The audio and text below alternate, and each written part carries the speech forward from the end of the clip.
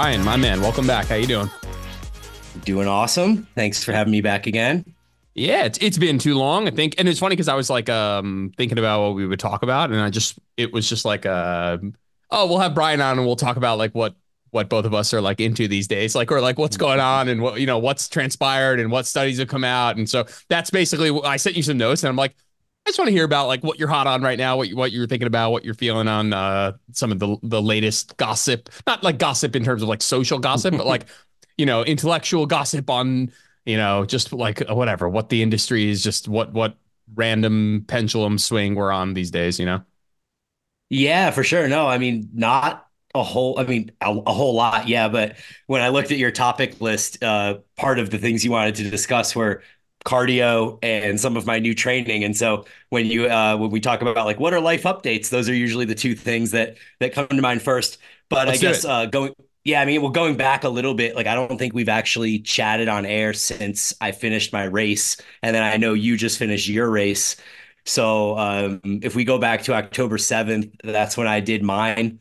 And my body weight was at basically an all-time low, albeit for one small physique show I did in 2015. But basically, on the time of the race, my body weight hit an all-time low for basically the last 15 plus years, aside from that one thing. And I was about 180 pounds flat. And since then, I've just been kind of moving back up. So I got back into the mid 190s and more or less been holding that, which feels amazing. I talked about it on my podcast, but it's every time I diet, or in this case, did cardio, which essentially accomplished the same thing as a diet, which was losing body weight. I always have this sense that everything's okay. I'm fine, you know? And then you're in the gym and you think you're okay. And you're like, yeah, I'm really like, I'm maintaining strength. And then you start gaining weight back again. And, you start dialing back the cardio or increasing the food, whatever it ends up being. And you just feel so strong and powerful in the gym. And you realize in retrospect how brittle you actually were a month or two prior. And I always just find that such an interesting revelation because we all tend to do this. And I hear this on other people's podcasts and other people's writing. And everyone at the bottom of their deficit thinks they're okay for the most part. And they don't really realize that they're not okay until they come out of it. So, how have you felt, about your situation in that regard? Yeah, I think it actually is a good talking point we talked about this. I don't know where we were talking about this of where were we talking about this? Oh, maybe when we had dinner. This idea of like we actually both have had different I think if you look at this idea of like not being able to outwork a bad diet, air quotes, or like how people respond to increasing cardio quite a bit. I'm not talking about like getting a couple more steps. Like I'm talking about the addition of like an amount of cardio where you're really working on performance. We see across populations, people you work with, and in the research, that there's a real difference in how people respond hunger wise. And that also comes down to what the people are doing. But I think even if you just took every individual type of intervention cardio wise, you'd see an individual difference in response in terms of how hungry people get in response to that. And does that hunger lead to eating that nets out to people lose weight when they start doing a lot more cardio? Or do they get a lot hungrier such that they end up overeating the additional calories that they're burning and then end up gaining weight?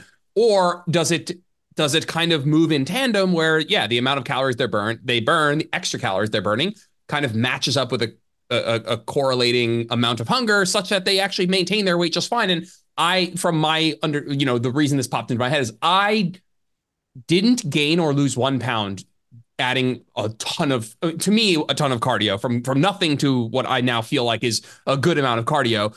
I am not tracking. I'm eating based on my hunger signals, what feels right. I know what I don't want. I didn't want to lose strength. I didn't want to lose muscle. So I was like, a little resistant to a deficit. But then part of the way through my training, I actually had a chat, plenty of chats with my coach, Alex, just looking to understand in the greater context of would weight loss help me right now be better? Like, would I perform better at this race if we spent, the next 8 weeks losing 5 to 10 pounds? And so just exploring that, basically, long story short, being purely driven by how the additional hunger, which I felt some additional hunger, but I allowed myself to eat exactly as hungry as I felt. I didn't want to have any, many days feeling unsatisfied or overfed or whatever. Anyway, long story short, I didn't gain any weight, but I also didn't lose any weight, adding in a ton of additional movement. And you lost weight. And we had a bit of a back and forth where you were like, yeah, actually, you felt that, yeah, you were having like almost a hard time eating up into the extra calories that you're burning. So maybe just talk about how you felt that went for you. Yeah, I think my situation might be a little unique, or at least it's very much a contrast to yours. I was trying to eat as much food as I possibly could and then some. I was literally trying to go to bed stuffed to the gill every single night, and yet my body weight just kept plummeting. And I found that really interesting. And I For still context, don't, back, could you yeah. just for context back up and just give me like a little what of the just so people understand the amount of cardio that we're talking about. So just give a little rundown of like kind of what you had begun implementing. What sort of cardio were you doing? How much? I was biking. I was preparing for a 50-mile bike race, a gravel race with 2,500 feet of climbing. So I was training a decent, quite a decent amount for it. In the last 6 to 8 weeks leading up to the race, so you can call that August and September, I was averaging between 8 and 11 hours a week on the bike. Um, and as far as lifting, I waited way too long to cut back on my lifting. I was still trying to do like a 4 to 5 times a week body part split type thing up until literally 6 to 8 weeks out. And then I reached a point where I realized I could not continue lifting that much and continue doing the dose of cardio that I was doing. And so I cut back to 2 times a week, full body type thing for lifting. And that's where I think things really began to shift for my body weight because I was holding on to like the low 190s, high 180s for most of my prep, the 6 to 8 months leading up to it. But in those last 6 to 8 weeks, when I cut back on the lifting and really started ramping up the mileage and the time on the bike, that's where I just kind of lost control of my body weight. And I didn't even feel hungry. That's the oddest part. I mean, there's this whole energy compensation piece with Poncer and all of that. And there's other, I've read other things and heard from people how cardio can actually mute hunger in some cases. Um, and so I think that must have been what was happening to me because I was really having to try really hard to eat. And I was eating a lot of food that wasn't even considered healthy by, standard physique standards just to get the calories in. And obviously that still wasn't sufficient. Did you feel like you were eating like could you tell based on so you're like, okay, so we know that it's possible based on just a wide spectrum of how people respond to cardio that you might have had a hunger blunting effect of doing all this cardio. But it's also the case that you were hungrier, just not as hungry as the extra calories that you were burning, so whether which of those do you think it was? Were you actually eating less or you were eating more because you were hungrier? Just man, when we talk about not being able to outwork a bad diet, and I hate that word bad, but that's just like how the saying goes. It's actually not true for very extreme athletes. Like for very extreme athletes, it's incredibly normal to have to force feed and to kind of intuitively, be outworking your calories. So for you, did you feel like it was having a hunger blunting effect or it just was not meeting the amount of extra calories you were burning? I think it was both, honestly. It was a little bit of both.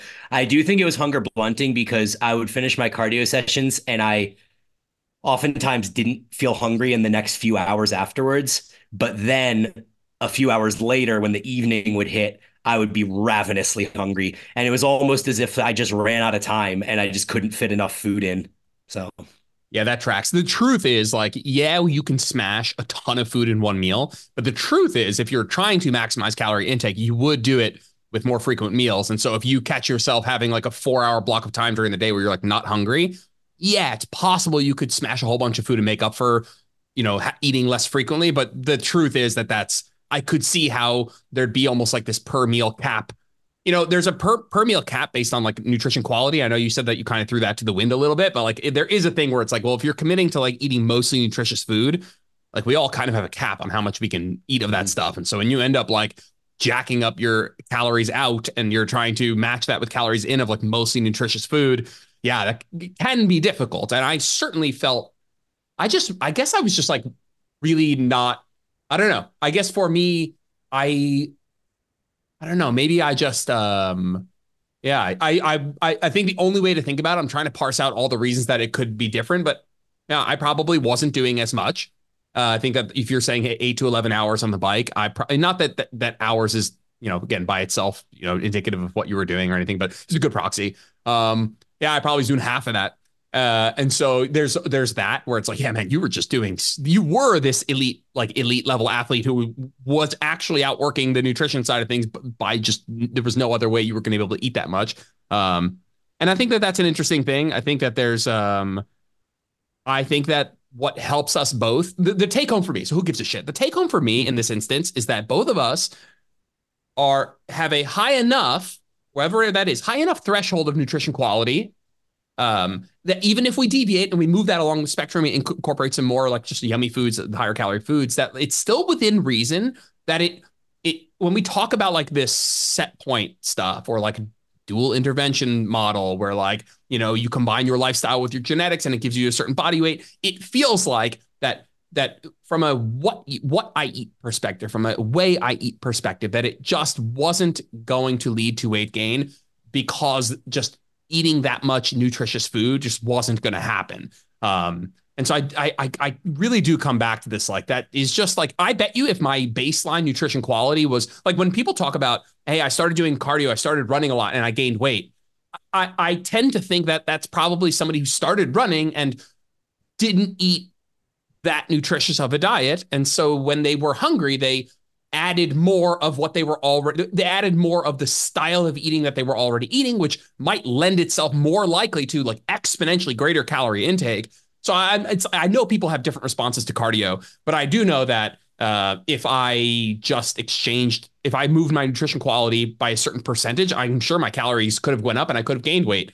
But there is a safeguarding effect to like eating relatively higher volume, relatively higher protein, relatively higher fiber, even if that needle moved for both of us in an attempt to kind of just make sure the calories did come in. But I do feel like people are like, oh, I started running and I gained weight. It's like totally possible that genetically you have a heightened hunger response to additional cardio. It's also possible that your eating patterns, being a little bit more hungry for you has the potential to be worse from a calorie intake perspective because Mhm. of the palatability of your diet on average. hmm Yeah, I agree. I also wonder if there's a different level of energy compensation that each individual has. I feel like Poncer, the way he describes it, is everybody fits into this model of everyone will compensate up to 600 calories a day or whatever it is that the number is thrown out. I don't know if that's necessarily true. I feel like there has to be individual differences there. Yep, definitely, So. definitely. You want to explain that really quick of the Ponzer? Not that you don't have to break down the whole study, but just the discussion of energy compensation, because I think that's God, that's like you can be real nihilistic about that if you don't if you just hear what on face value what that means. I feel like there are people on the internet who are quite nihilistic about that. Yeah, I mean, I guess simply it's just the idea that up to a certain amount of caloric expenditure, our body will compensate through the processes of metabolic regulation that are occurring outside of the exercise. So you'll have lower NEAT, you'll have lower uh, thermic effect of eating, less like micro movements throughout the day, lower metabolic rate while you're sleeping. I mean, just a whole plethora of different things like that. I feel like the way that it makes what my brain automatically goes to is just to remind people that if you go on the treadmill and you are there for 45 minutes and you burn 400 calories, like actually burn 400 calories, like I don't care what the thing says, let's just pretend like you actually burn 400 calories, that's not necessarily adding 400 net calories to your total daily energy expenditure, Right. because there will be subconscious compensation in the after hours where like you might have burned 400 calories in that hour. First of all, you know what's else? Not to break that down even more, but like a lot of people are like, oh, I burned 400 calories. That means my TDE is up by 400. That's not true by what we're talking about, because there will be some subconscious compensation afterwards. But like you also would have been burning a certain amount of calories that hour Yeah. anyway, which I think people miss. So like if you spend an hour on the treadmill and you burn 400 calories, if you had been doing the dishes and taking your dog for a while, or even if you were fucking sitting on the couch, you might have burned 180 calories. So we're Yeah. already talking about like a net increase of 220 calories, where you already mistook that for a net increase of 400. Now it's only a net increase of 220. Yeah. Plus, there's going to be some compensatory subconscious stuff that you can't do anything about in terms of down regulation. And so, yeah, energy compensation does not create, it's not a zero sum game. where like if you do that 400 calories on the treadmill, that like you'll compensate to the point where cardio is not beneficial. That's not true. But it just is the case that we just need to temper our understanding of like, even if you were burning 400, like that number 400 is skewing, Mhm. your understanding of like what you could increase your calorie intake by. Yeah, if you look at your fitness apps, I know Apple does this, and I'm sure the other ones do. They separate out what your active calories were and your total calories. So if I do a cardio session, it will say total calories 400, active calories 260, or whatever that is. So that kind of accounts for what you're saying. Interesting. Um, and That's then cool. the other thing is that from my understanding is that we compensate much more when we're in a caloric deficit, and we compensate much less when we're not in a caloric deficit. And so, given that I was in a caloric deficit, you'd think I'd be compensating more, and yet it seems like I was just doing so much cardio that I exceeded whatever compensatory mechanisms exist. Well, So, it's good to but I know that guess, though.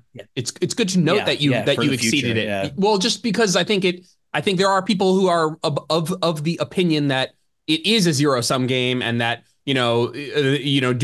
adding extra cardio or moving more is irrelevant because of this compensatory stuff. And for you to witness manual override, so to speak, like is at least just a reminder of like that's not actually how that works. Like movement is helpful.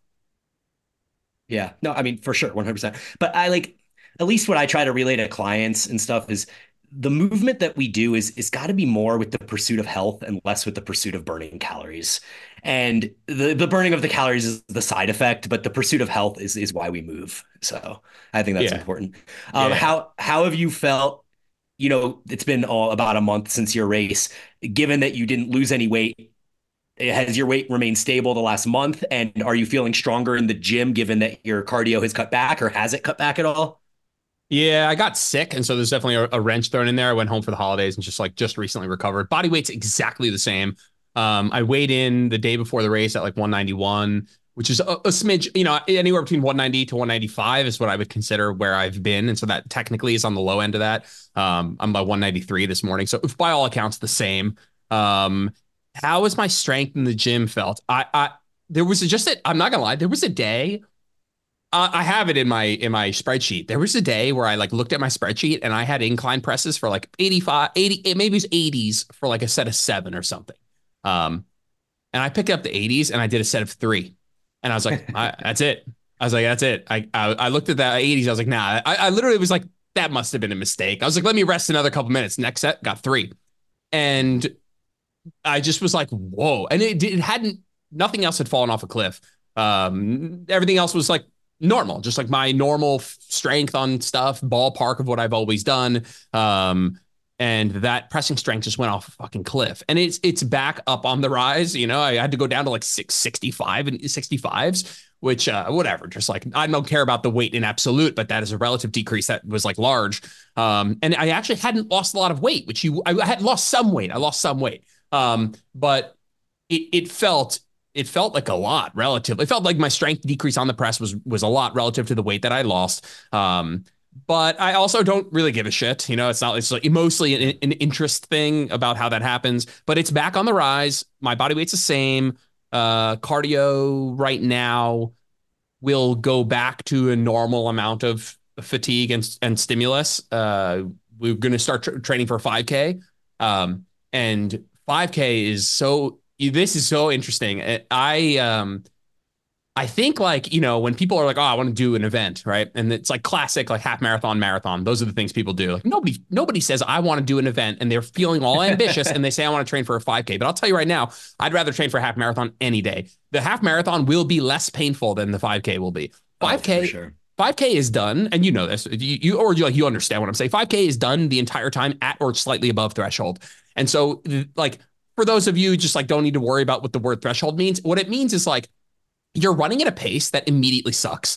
That kind of sucks right from the whistle going. It's a pace that is you can do for 30 to 60 minutes, but sucks after 5. And so a 5K is run in perpetual pain at or above or slightly above threshold for in that like 30-minute mark ish. And so the irony is with a half marathon, I mean, man, 3/4 of that thing was not hard. and most of it was run at a more, the psychology is different, the actual pain is different. I mean, they're different challenges. I don't mean to make one out to be easy and the other one different, but I just laugh because like people are like, oh, you do a 5K, you're not going to go do a marathon. I'm like, yeah, I'd actually rather be training for a marathon right now. Yeah, you and I, it's funny, we both are following the same curve because we both chose these 2 to 3 hour events for our first one. And then I hired Dr. Mike T. Nelson to do my coaching for me this off season as I get into rowing. And so the last couple months since my race ended, I've been hammering what essentially is preparation for VO2 max on the rower, and the pinnacle rowing VO2 max workout is a 2K, 2,000 meters for time, which is somewhere between 7 and 8 minutes for most decent athletes. And that is, I mean, just insanely painful. It has all of the same characteristics that you're talking about with the 5K. And the rower is just a mother effer. I mean, it is just awful from the moment go. So yeah, I'm on the same page as you. Yeah, again, just an interesting, just like I don't know. There's I do this thing. We both do this thing where like we go all in, and then I'm imagining like a magnifying glass that like zooms all the way in and then zooms all the way out, and that's like how I've been handling. That's how I see myself looking back on this whole foray into cardio 5 years from now. Where like it will come back to, I bet you I will come back, and I'm already starting to do it, and Alex would agree, coach would, would nod along with me that like this is how I feel about lifting, where like if you ask me like what is hypertrophy in one sentence, it's doing a lot of hard sets over time. And that's what it is. And there's plenty of flow charts underneath that, scaffolding of good ideas of ways to optimize, but it is a tissue accumulation of that comes from doing a lot of hard sets over many years without getting injured. Eating a lot of food, sleeping hours, do a lot of hard sets. And like, yeah, we are, there's arguments all day. You and I have had a million podcasts on like how to optimize stuff. And with cardio, I bet you it does come back to like, hey, like you got to do a lot of like pretty hard workouts. You got to run a lot. You got to spend a lot of time on your feet. You got to put in the hours. You got to put in the miles. And there's nuances of how to do that. And the reason I started this whole word vomit is like there is on some level like being a good runner is being a good runner, and on some level like the difference in training between a 5K and a 10K and a half marathon and a marathon and an ultra, like it's less different than what the mileage would dictate. Like if we were like, oh, we're going to train for it. The reason I'm not training for a marathon is because Alex was like, yeah, we just would keep doing what you were doing. Like, it's not like all of a sudden, oh, it's a double the distance. So we got to do this drastically different stuff. Whereas a 5K is now starting to become just very slightly different, where you introduce Mhm. some very close to, if not over threshold work, which I would just recommend not doing if you were doing a much longer event. But anyway, that's been fun, but not in the way that you would suspect for a shorter distance of like, oh, it must not be so bad. Like it's worse. I'd rather train for half marathon. Yeah, 100%, man. The rowing stuff was so gnarly that I just finished this first 7 week block of it. And I PR'd my row insanely. Like I couldn't believe I improved my 2K time by 11 seconds, which set from 7:14 to 7:03, which doesn't sound like a huge number to the listeners, but I mean that is a massive increase to knock 11 seconds off that thing. And I'm just, I told coach, I was like, hey, I need a break from this stuff. Like, I need 6 to 8 weeks to go back and doing like long distance cardio. Like, give me the 20-minute to 60-minute like steady state stuff, because this VO2 max stuff is just mentally very taxing right now. Tell me about the rower as a modality. Tell me just like your relationship with it, decision making behind using it. Yeah, I started rowing in CrossFit in 2009. That was when I kind of first got introduced to the rower. And I naturally was quite good at it, at least compared to the people around me. It was always kind of one of the things where like it was obviously painful as hell, but when that would show up in a workout, I knew I had an advantage over the people around me. And so I knew I needed a modality of training to do in the off season being the winter. um, and I couldn't imagine sitting on a bike indoors and doing these really long, grueling workouts, because I don't know what it is about biking, but it feels like 20 minutes on a bike is just not a sufficient amount of time. It feels like you need 45 plus minutes to really get like a quality bike session in. But if you get on the rower or if you go running, 20 minutes is like a full workout. I mean, you finish that and you are just gassed and crushed, and you're like, I couldn't imagine doing 45 minutes of this. And so I bought a rower, and it's been cool. Like I think it's just it's I'm not sure how much that 11 seconds of improvement represents an improvement in conditioning or how much it represents an improvement in efficiency. And it's that, inevitable gray area of doubt. But regardless, it's been like a fun 8 week experiment so far. And I look forward to continuing to kind of even get better at it. Hopefully break 7 minutes in that 2K at some point. I feel like, without having given this too much thought, I feel like when we're choosing modalities, it's for a number of reasons that we can add or subtract to. The first one is that you enjoy. So I was like, all right, you must like enjoy rowing, or you might enjoy rowing, because truthfully, that's probably the most important one. If someone's like, hey, what should I get into? What should I buy for my home? What should I do for cardio? It's like, well, do you like something in particular? Then you should totally do that. The other reason is if you'd like to train for it, a specific race. So my question was like, you have any interest in doing a rowing race? And the third reason might be as an alternate modality that you don't like, that you're not training for, but it has a use in your training as a cross training modality. So for biking, cross training is slightly less necessary because there is no impact. And so there's no reason to, you don't, that upside of, so for a runner, you would bike because you can get a training stimulus without the impact. And so that would be the merit of doing the bike or doing the elliptical or doing the rower or something like that. But you don't have that with biking. And so were you like you said, yeah, the rower might lend itself. Like you look at that bike and you're like, man, those long workouts on the bike, I don't really want to do that. And so that rower might allow me to kind of lean into these shorter workouts. Do you see yourself keeping that in rotation even when you return back to biking? Because I know that you want to do another biking similar distance, more incline, so more challenge, but not on the distance side of things, more on the on the strength component, which I bet plays directly into what you're good at. Where do you feel like that rower has a place in your life long term? Yeah, I feel like it's probably something that I'm mostly going to use in the colder months. The truth is, like, I find the rower to be as monotonous as indoor biking.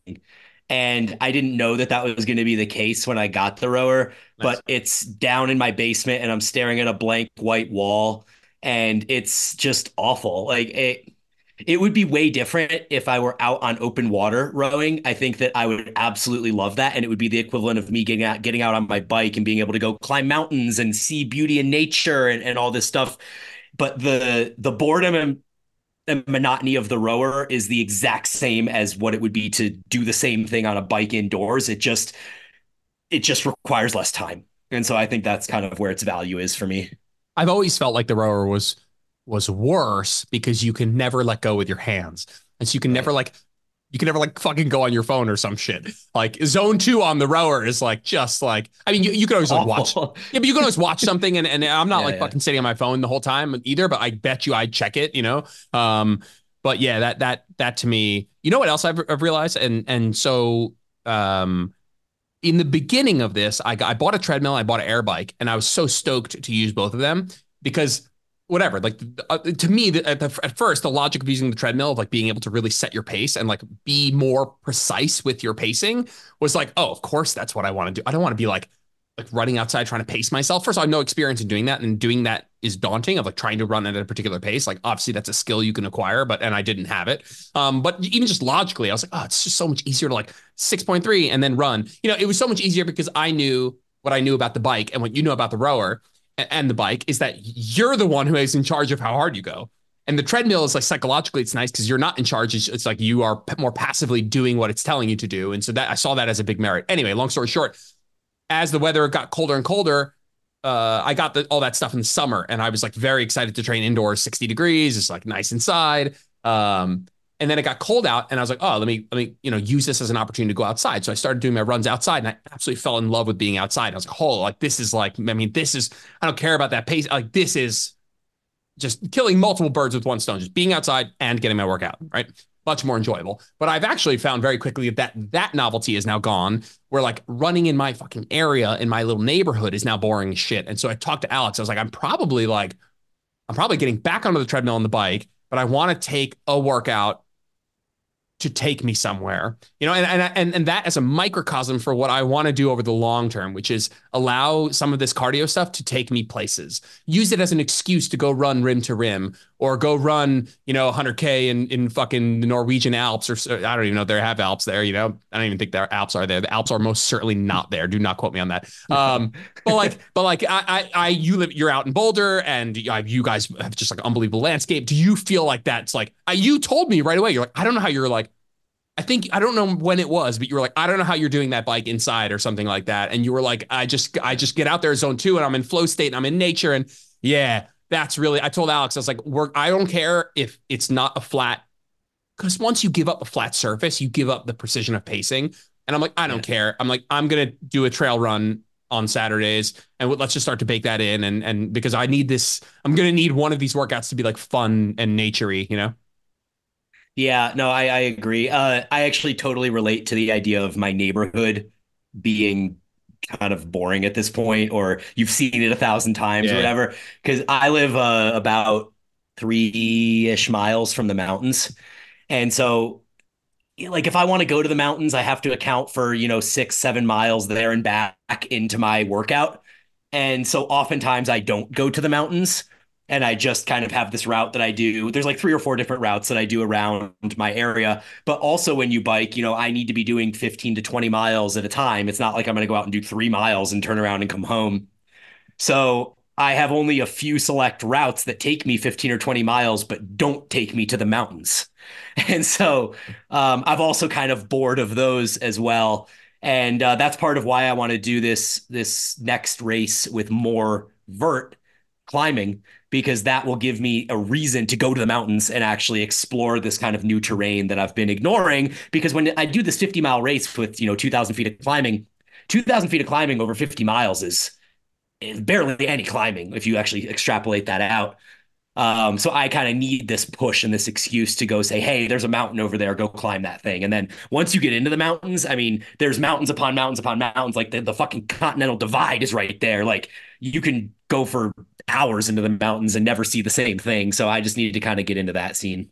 What this was 50 miles, 2000 vert. What's the next one going to be? This was 2,300 vert. The next one I believe is going to be the Rad Dirt Fest in southern Colorado, and it's 50 to 60 miles and about 5,000 feet of vert. So it's about the Oh same distance, shit. but double the amount of vert. Yeah. Jesus Christ. Is that what's your temperature on that?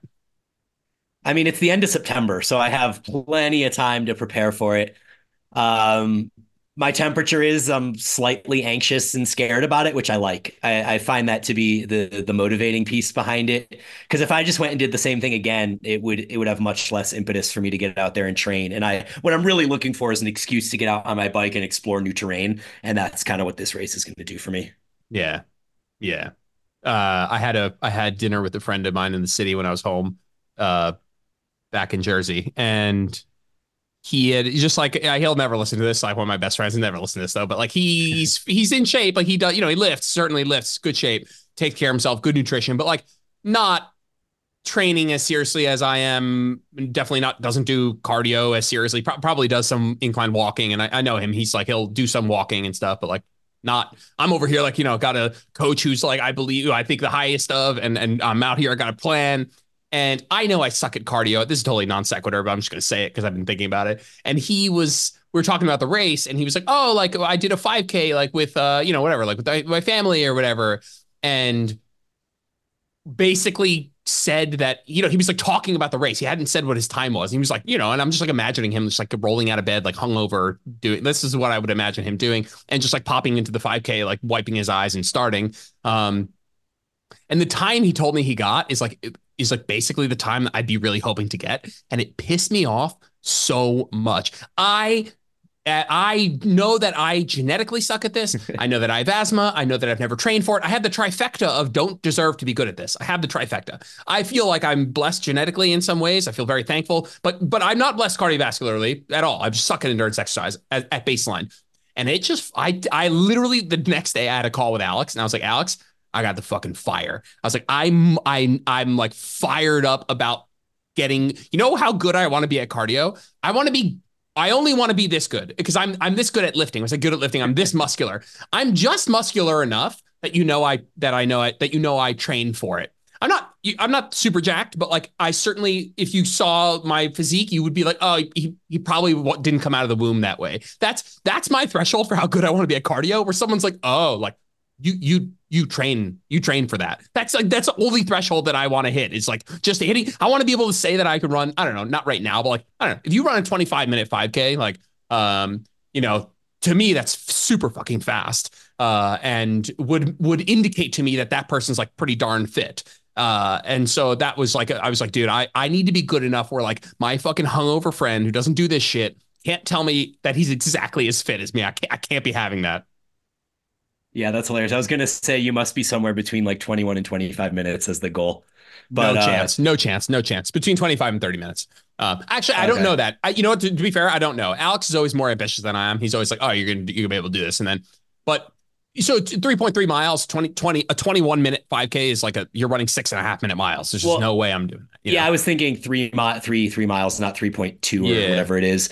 But 25 minutes would be right around an 8 minute pace. Yeah. And so that's what I'm thinking is like is realistic, given you ran basically a 10-minute pace for the half marathon. So I think eight's a reasonable goal. Yeah. That would be great. And if I don't do it in the first one, I have the bug. I will have the bug until I get diminishing returns. This was the thing I wanted to talk to you about. I don't even think I sent you this in the notes. Is like this concept of how much easier it is to maintain adaptations than it is to gain them, and how good for the brain and body it might be to kind of collect as many of these different skills right up into the point of diminishing returns and then put it on maintenance. Where like, and not just these exercise related adaptations, but definitely some of them athletic, cardiovascular, resistance training, whatever. And I just feel like I resonate with that a lot where I'm like, it's not that when the going gets tough, I don't like, I'm thinking about one more thing I'm doing, which is like learning to speak Dutch. My family speak Dutch. I'm like semi-fluent, but I was like, you know what? I want to be fluent. And I've been doing it for the last year. I take a lesson every week. I talk with my dad only in Dutch and it's going great. But I told my dad, I'm like, I know in order for me to get to that next level where I'm like, you can't distinguish me from a native, that it's going to take now a do more for less experience. And it's almost like I want to jump ship and go do something else where I can collect a lot of newbie gains, get rapidly better, add to my like, whether it's intellect or some other skill. And then be like, okay, cool. Like, I don't know if I have that drive in many things to be like elite into that point of like a way, do more, get less sort of experience. You feel like that's something that you resonate with? Yeah, I've actually talked about this a lot that I have now become this pursuer of things that I suck at because there's so much self-efficacy built in the first 80% of learning a new skill. And so like man, saxophone. Like I used to play saxophone when I was 15. I don't remember anything about playing saxophone because it's been 25 plus years. I shot a bow and arrow a few times. I have this intense desire now to start. I want to like buy a bow and arrow and a target and like put it in my backyard because I want to get newbie gains at bow and arrowing, Yeah. Yeah. at archery. So yeah, there's a number of these things that I've been kind of tossing around in my head, and you throw out Dutch, and you throw out, I don't remember what the other thing you said, but yeah, whatever it is, it doesn't really matter. I mean, there's so many things where if you start at ground level zero, then every time you do it, you're getting this rapid positive feedback that provides positive reinforcement for yourself and self-efficacy. And I just love that. Yeah, another one lately has been cooking. I got a grill. I'm in like full dad mode, and I was like, oh, like let me learn about grilling. Let me do an extra, I don't know, an extra 10 minutes per night on preparation. And for where I find that like my mother-in-law is a wonderful, just fantastic cook, but I watch her and I'm like, yeah, you're just beyond where I feel like that's where I would start to not lose interest, but want to pick something else up. Where it's like, I want to get good enough that I feel like I can put in that little bit of extra work for that big return. And then it's not, again, I say lose interest as if I'm like apathetic, but like I just don't have the passion to go into that diminished return thing. But I feel like you said, like almost like a serial like newbie gainer where I want to like get these newbie gains at like a lot of different, and it could be just very simply down to like what you said, where it feels good because you're getting rapidly better at something. And I don't know, there's probably some like brain, it's good for your brain to learn something new, and there's probably a lot of meat on the bone to like keep doing that. And so yeah, that's definitely something. And I know that about my personality too. I just know that I'm like, I love getting pretty good at stuff, but lose a little bit of interest in a lot of things. Not all things. There are certainly things I'm willing to go a little bit of an extra mile, but I really feel that. I feel like I can identify right where that is with me, where I'm like, yeah, that, on the other side of that, that's kind of where I start to would rather go get newbie gain somewhere else. Yeah, I mean, I'm well into diminishing returns in biking. And so like that's for me, it's almost become frustrating because I go out and I bike now in the off season whenever it's nice in Boulder. We have these random days where it's 60 and sunny in January or whatever. And I'll go out and bike and I'll do courses that I did in August and September when my mileage was way up there. And my times are worse, my heart rate is higher. And I just come home and I like look at my stats and I immediately get like this sense of depression. And then I realized that, hey, I'm not training for this, like blah, blah, blah, it's all good. I'm doing it for health. I'm not doing it for these other reasons, whatever, justification I use. But I get what you're saying. Yeah. I mean, the diminishing returns thing at some point though, like once you reach the level of diminishing returns, there is a sense of reward that you get just from continuing to show up and do the work. And I mean, you and I both experienced that with hypertrophy. Like we are very much into diminishing returns of hypertrophy, but that doesn't mean we stop doing it. We're still showing up and doing the work, and we're getting rewarded for continuing to pursue something where the results are extremely trivial. Yeah. And I'm certainly on maintenance with the hypertrophy, which I'm not saying will be how my stance on things at all times. I know there will be a midlife dad moment where I'm like, I want to get fucking jacked again, which I'm sure will happen at some point.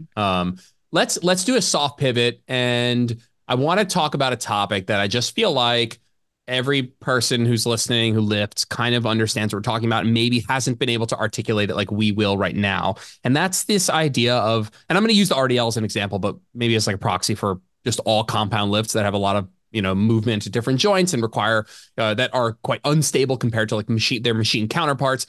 We'll say the RDL. And this idea of trying to pinpoint. So when we talk about an RDL, what do we want with an RDL? We want to, on a hinge at the hip, and we want to maximize hip flexion. We want to do that with a neutral spine, and then a relative knee bend that kind of reflects what we're trying to get out of it: hamstrings versus glutes, or a mix of both, whatever. But that neutral spine piece remains, and neutral is it's a range. How many times I look at hundreds of form videos. We do an RDL in almost every cycle. You do Paragon. We're looking at hundreds and thousands of RDLs, and there's a wide range of acceptable techniques. And I have seen with my one-on-ones, which I'm looking at more carefully week to week, month to month, over years, where like in the pursuit of progression, they will add load to the bar. And at some point that comes at the detriment of technique. But when is that detriment of technique no longer worth it? Do you have a way that you think about this of like, when have I made subconscious adjustments to my technique such that I've gone too far? And I'll shut up after this, but I've seen you RDL, and I told my client this the other day. I was like, my friend Bryan RDL's, he could RDL like 360 or some shit. And then the following week, RDL's 225, and we'll articulate that he's getting a baller stimulus with both of them. So one, kind of talk me through whether or not that's the actual scenario, and maybe how is that possible, and how do you reconcile that? Yeah, it's a great question. And yeah, I've experienced both of those things. You are accurate. So the first part of the question is, when is it too much, or when, that the form is changing? Because when I do 360 or I do 225, I don't think it looks different to the outside eye. And that's the really tough part. So instead, I'll address the 225 versus 360 in a second. But as far as say I'm just using 360 and then I go to 365 and then 370 and 375 or whatever it is, and we're progressing throughout the cycle. What I look at now on myself and on clients' videos is whether rep one looks the same as rep seven or the final rep or whatever that is. Because if the weight is too heavy, what we're going to see is that rep one, two, three, four all probably pretty much look the same. And then there's a minor degradation of form from reps six, seven, eight, and it gets progressively worse or whatever. And so I'll freeze frame and screenshot what that position looks like on the first rep and the last rep, and I'll send that to the client and be like, this is the difference that we're seeing right now.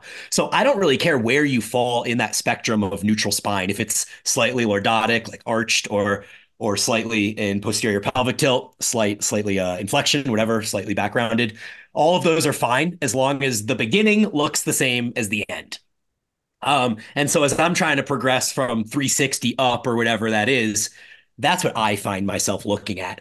And if I reach a point where my final rep is starting to look different than my first rep, then that's the point where I will potentially, back weight down, reassess, and then kind of work back up from there. I don't know if I'm ever going to actually progress beyond what I'm currently doing. I think my best ever RDL was 385 for six or something like that.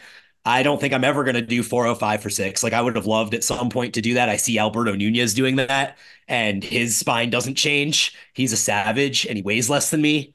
Um, but uh, but yeah, that's the way I think about that. As far as why I go back and forth between 225 and what I get out of 225 or 245 or whatever it is when I drop back and forth.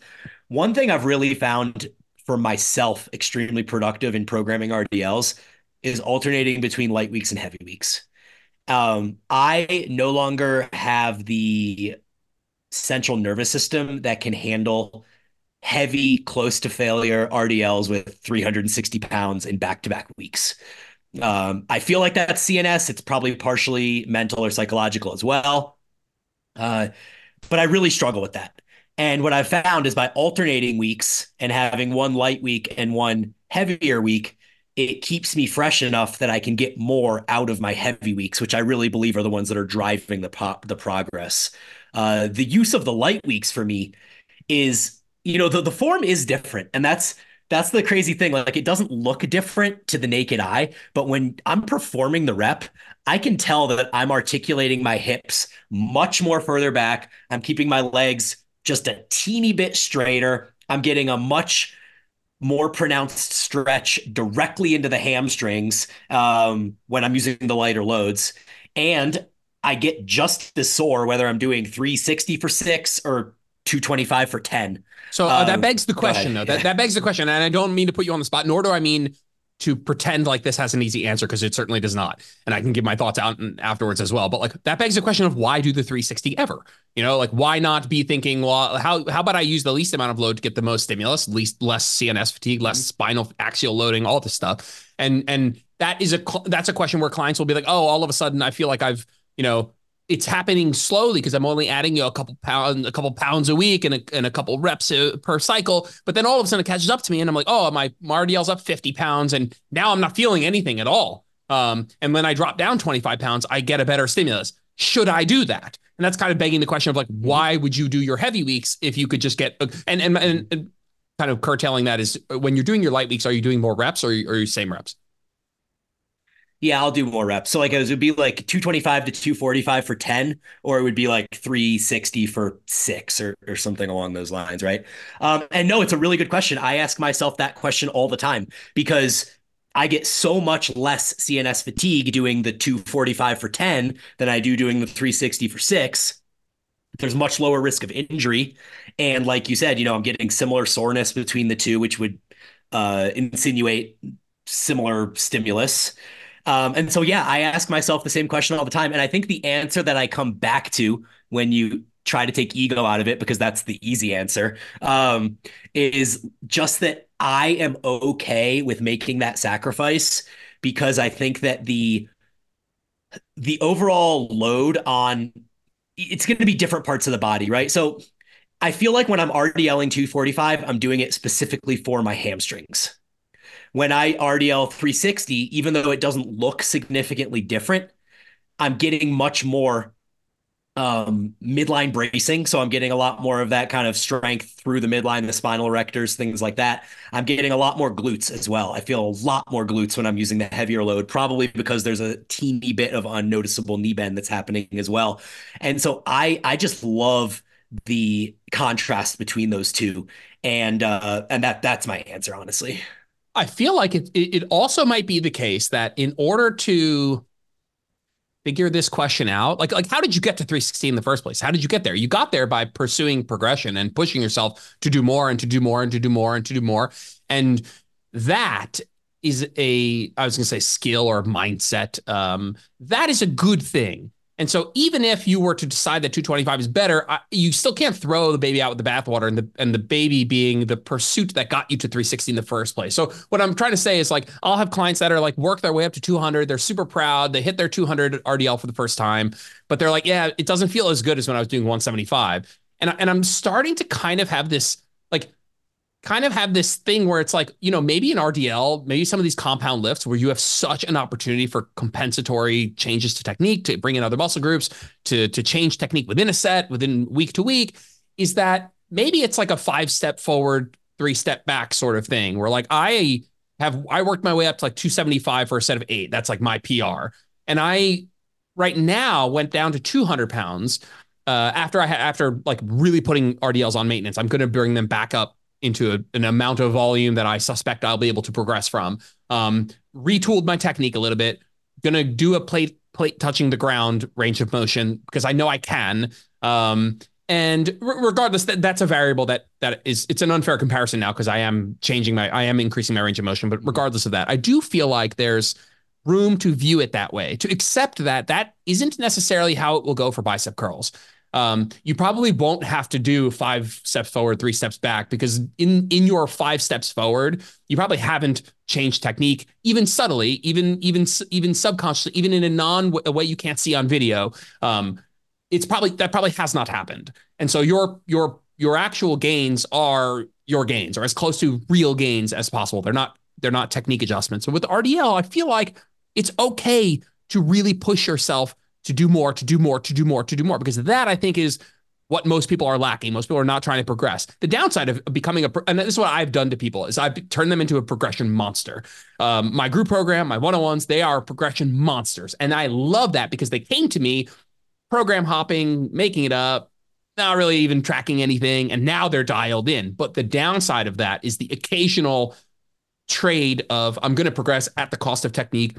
We do that for 5 weeks. Maybe we have to bring the weight back 20 pounds and work back up. But I want to just open the door to be okay with that. You might say, let's say you weren't doing your heavy and light weeks. You might have a day where you do that 360 and you're like, man, stimulus just feels either not good quality or not good ratio to how hard this feels. And you might say, all right, I'm going to start my next cycle at 320. And maybe I finish the next 5 cycles, my next macro cycle at 380. And then I start my next macro cycle at 340. And I feel like there's something about the RDL that makes sense to me, where it's you almost like, because I'm looking at it like, because neutral spine is a range, it's almost like working within that range of neutrality, where like you probably end your macro cycle with like just teetering on some flexion, and then you dial it back and you're like, bang, locked in, little anterior pelvic tilt, little extension, just nice and neutral. Yeah. Anyway, whatever. That was a lot of word vomit, but that's where I've been with some clients who have been really turned into progression monsters, which is great. Yeah. No, I love that. I think that there's total viability in that approach. Another thing that I'm using in my upcoming cycle, that's starting on my program in mid-January, is I'm doing one heavy set of RDL where it's for 5 to 8 reps, and I'm just going to pursue load and progression, kind of like you talk about. And then I'm doing a stiff-legged deadlift deficit, but I'm doing it as That. part of a superset with a leg curl. And so I'm going to be able to get 2 of these hip hinges at long muscle lengths. One of them is heavy, and maybe there's a little bit of flexion in the spine. I'm not really going to stress it too much because it's more about load progression. The second one is going to be way lighter because it's going to go leg curl directly to deficit stiff-legged deadlift.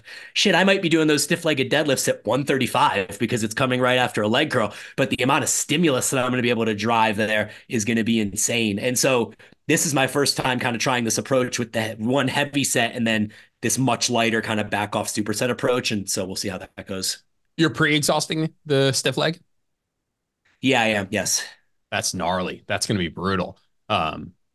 And yeah, that's going to be brutal. I've wrestled. So I was like, okay, I was watching like some old videos of training. I was looking for an old form video, and I was scrolled back into the archives and like saw some of my RDLs from the back of the day, and they were all plate to the floor. They were all plate touching the ground with a neutral, with a technique that I was happy with, a knee bend that still qualifies as an RDL. And I was like, oh, that's like, I can do that. Let me just, as I rekindle, like I took like kind of a week off after the Jesus fuck after the race. I was like, all right, let me use that like clean slate effect to like reset this technique here. Let me go plate to the floor.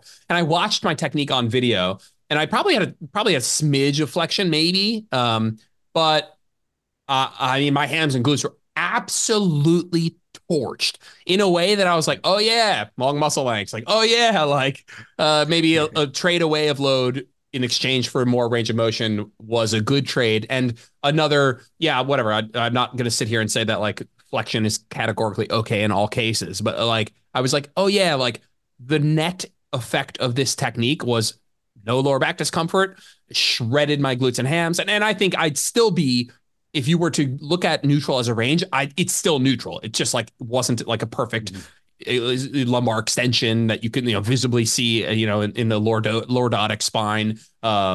And so yeah, that was, you're talking about deficit, and I'm thinking yeah, I probably have room for some of that too. And I think that that's also part of this like 5 step forward. I think one of the big things that can happen when you take your step back is reestablishing that range of motion. Yeah, 100%. Yeah, Yeah. that's awesome that you noticed the increase in stimulus to the hams and glutes with the just slight increased range of motion, because I felt the same. I mean, I did a couple sets of that deficit stiff-legged deadlift just to try it out, the other day, and I didn't even go above 225. It wasn't as a superset. It was just doing it. And yeah, I did 2 sets at 225 and one at 135, and I was sore for like 4 days. So, What you size is introduce those. your deficit? I'm going down until I get to about an inch or less than an inch above my toe laces, my shoelaces. Gotcha. So that whatever that you're using probably like what, like 4 inches or so of a deficit. You're I mean, standing on plates. I was standing on something that was like 8 or 9 inches, but Got it. I didn't need all that distance because I'm only Yep. going down to my laces. Yep. I'll have to check back in and see. I mean, just I would love to see that technique. I've always just been like, I just watch like a lot of people. I don't know, whatever. I guess I go through phases of being stickler, a certain amount of a stickler with certain portions of technique, where I'm like, I just don't. My group is mostly women. I bet Paragon is just a higher percentage women, and I don't mean to make a huge generalization, but women tend to have shallower hip sockets and an ability to go into slightly deeper hip flexion with a neutral spine. Blah blah blah. Go deeper in an RDL by all accounts, and I'm just like, there's no way I can get to the floor, and some of you guys can't. And the problem is, it's like there's an ego attached to like, I want to do more weight, which I love. Again, we turn people into progression monsters, which is awesome. Focus on strength, enjoying getting stronger, enjoying putting more weight on the bar. And like, I find myself like every like 5 cycles going on a tirade on my Train Heroic app of like, take off weight, go deeper, take off weight, go deeper, which do you find yourself doing that in Paragon sometimes? We actually kind of went the other way. And for a while, we were getting people to go less deep because we felt like people were going too deep. There was like this natural inclination a year or two ago where everyone was thinking they needed to go to the floor beyond all the time. Like we had people constantly being like, well, I can get the plates to the floor. Should I stand on a riser? And our response was always like, no, just keep focusing on hips go back. And when the hips stop going back, that's the end of your range of motion, right? And so we kind of compensated with the opposite approach. But now, as I'm bringing back in the deficit SLDL for my own programming, I'm potentially going to consider bringing that in for the group programming as well. But it's something I want to make sure that I test out and approve on my own, make sure that I can get through a cycle without, throwing my low back out or something like that before I start kind of having it passed down to the group. Cool. Yeah, that is going to be diabolical, and I fear for hamstrings all across the eastern seaboard here. All right, I'm gonna be respectful of your time. We both have things to do. We both just signed up for hypertrophy camp, right, in March. Yeah, buddy, I'm excited. We get to hang out and learn from Cass, so that'll be great. Yeah. I'm pumped. I don't know what they did last time. It looked like it was a good time. I told Cody. I even said, I was like, guys, I was like, it was the week after I was there, is that they were going to do it, and I couldn't go. I had my race or something. I don't even remember. And so I'm glad they're doing it again. That'll be fun. If you're out there listening, you want to come hang, get a good pump, and yeah, get fucking freezing, but it is what it is. Yeah. I don't know. Actually, we have like a nationwide heat wave. Like, who are we kidding? Like, it's nice out there, no? Like, and you also have like polar heat. It's like hot and cold every other day. Yeah, we are in currently it's 33 and cloudy, but for the last week it was in the high 50s and sunny every day. And out here with how close we are to the sun and stuff, high 50s and sunny is like 70 anywhere else. March is a really tough month here. We actually get the most snow in March that we do in any month. It's usually snows 4 times in March. Jesus Um, Christ. but between those days of snow are 60 and sunny. So it's anybody's guess what's going to happen on March 16th and 17th. Yeah, yeah. We'll flip a coin. All right, man. Appreciate your time. We'll chat soon. Thanks for hopping on. For sure. Thanks for tuning in to this episode of Where Optimal Meets Practical. If you liked the episode, it would mean the world to me if you posted a screenshot to your social media or left a 5-star review on iTunes. That stuff really helps. If you ever want to get in touch with me, just shoot me a DM on Instagram @JordanLipsFitness. I'm always around to chat. Thanks, guys. Have a good one.